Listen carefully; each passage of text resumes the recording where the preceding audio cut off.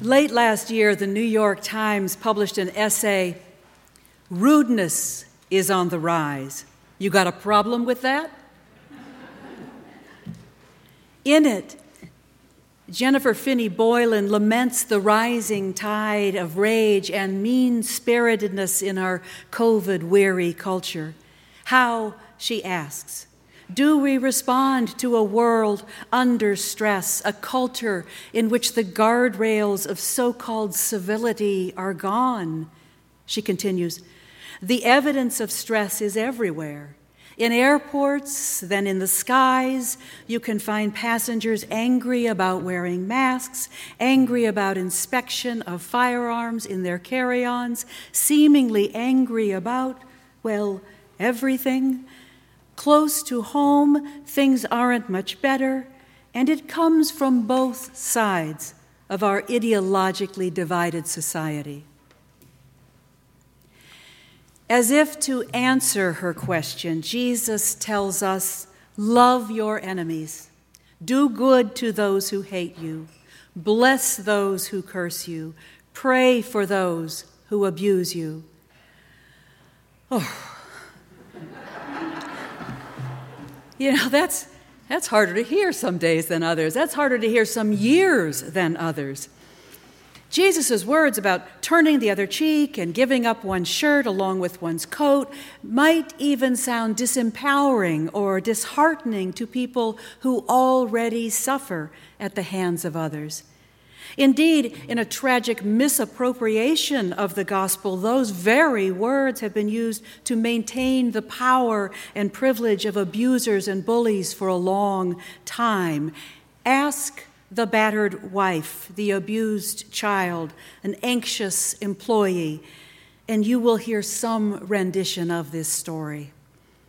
But that's not how it would have sounded to those who were gathered around Jesus out on that open plain. They would have seen that Jesus was playing with an edgy, even comical reversal of roles, and by that a reversal of power.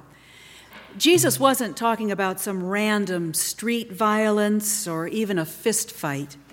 He was talking about a ritualized rebuke by a person ranked as superior to someone below him, as with a master to a servant or slave, a husband to a wife, a parent to a child, or a Roman to a Jew.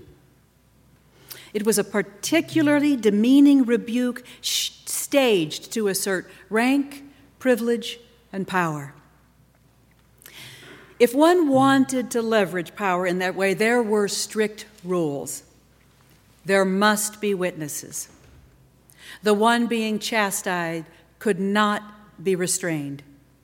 The one doing the striking must not use his left hand, it was reserved for unclean practices, nor could he use his right fist or open palm, which was reserved for slugging one's own peers.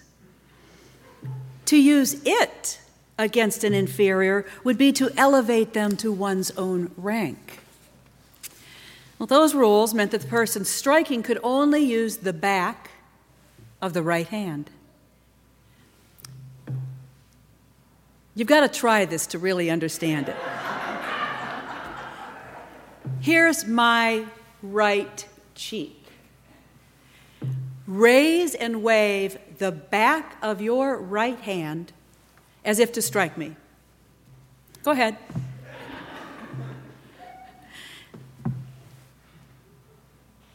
Now I'll turn the other cheek. I'll offer my left one. Now remember, you may not use your left hand, nor your fist, or the flat of your right hand. Now go ahead, try it again. You look ridiculous. How'd that feel? If a servant were to do as Jesus suggests, the master would appear just as ridiculous. He could neither strike again, nor could he walk away. In a moment of slapstick, sure to delight the crowd, Jesus shows how the heavy-handed oppressor is rendered powerless. He is shamed, he loses face before the witnesses. Likewise, the scenario with the coat. Many people own nothing more than the clothes they wore, and so when they required a loan to feed their family, to invest in their livelihood, or to pay off exorbitant taxes, their outer garment would be held as collateral. And this would leave them only a single layer of clothing, and keep in mind that underwear is a modern convention. So again, there are rules for this arrangement. No matter what the debt, a creditor was not permitted to keep the coat overnight. It had to be returned to use in the cool night air, even as it was taken again the following morning, and every day thereafter until the debt were paid. And there must be witnesses. Jesus proposes a strategy to undermine this degrading practice. When they ask for your outer layer of clothing, he tells them, give them the inner layer as well. Now, the crowd likely roared with laughter at that scandalizing suggestion, for that would leave them utterly naked before the creditor. While we might imagine this is a humiliation, those listening to Jesus would have heard it differently. They knew it was more scandalous to look upon someone's nakedness than it was to be naked. You might remember that Noah's sons were punished for inadvertently stumbling upon Noah in his nakedness one morning. By removing one's inner robe as well as the outer one, the heartless lender would be the one most shamed, and the unjust system itself exposed. Jesus is not then calling for passivity. Rather, he is charging us to find new ways to resist injustice. The details may have changed over the centuries, but assertions of power and privilege are still everyday rituals, and cruel exploitation of the poor and powerless continues. Most of us gathered here on a Sunday morning rarely find ourselves in the role of victim. Indeed, we're more likely to be the one benefiting unintentionally from traditional power structures, and sometimes we are the very ones who need confronting.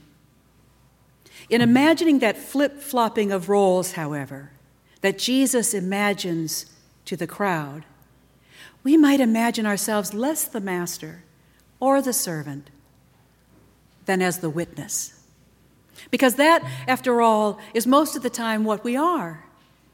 Then, as now, witnesses have a peculiar power and are essential to the change Jesus is calling for.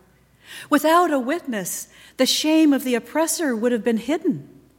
Without a witness, the servant who had been brave enough to turn the other cheek may have been beaten to death. Maybe we should try to imagine what the witnesses might feel like when they watched the servant or the child or the Jew turn the master's or father's or Roman's power back on themselves. How then, surprised or shocked, or maybe most transformative, with a gut-busting laugh at the scene, did they then start to question the verities they had breathed as air? And then we might ask ourselves what we learn when we see the powerless among us respond with the equivalent of turning the other cheek, not to be submissive, but to use their position of powerlessness to expose and shame the powerful. As witnesses, we cannot hope to become part of the change without risking being changed ourselves.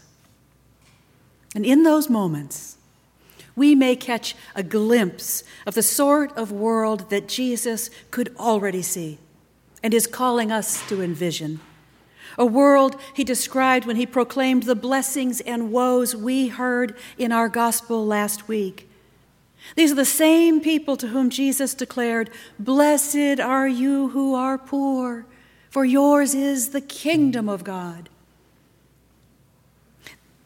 They will still expect to be treated unjustly by the world, he tells them, yet they are now free to respond as those who are already shaped by their new identity as beloved children of God.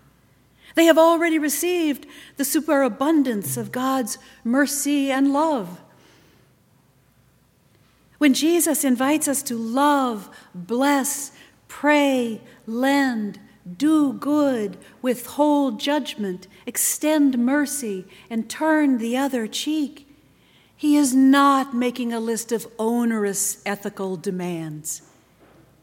He is inviting us to experience the transformative power of God's liberating generosity and relentless love, and to become witnesses of that fierce grace in the world.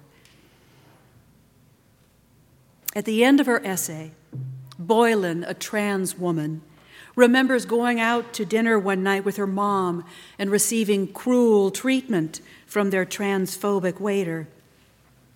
Boylan walks out feeling angry and sad, but her mother appears unfazed. When she asks why, her mother says, "Oh, Jenny, you know he didn't mean it." Boylan almost snapped back, "Of course he meant it." But then she realizes what her mom is saying. Mom wasn't really talking about the man as he stood before her. She was talking about a better version of him, a self he had not been able to become, but in whom she had not yet lost faith. He was not yet that man. But she felt, in receiving her gift of kindness and of grace, maybe he still had a shot. May we become, by the grace of God and through the witness of friends, enemies, and strangers, the persons we have been created to be. And may we resist mightily any temptation to be less. Amen.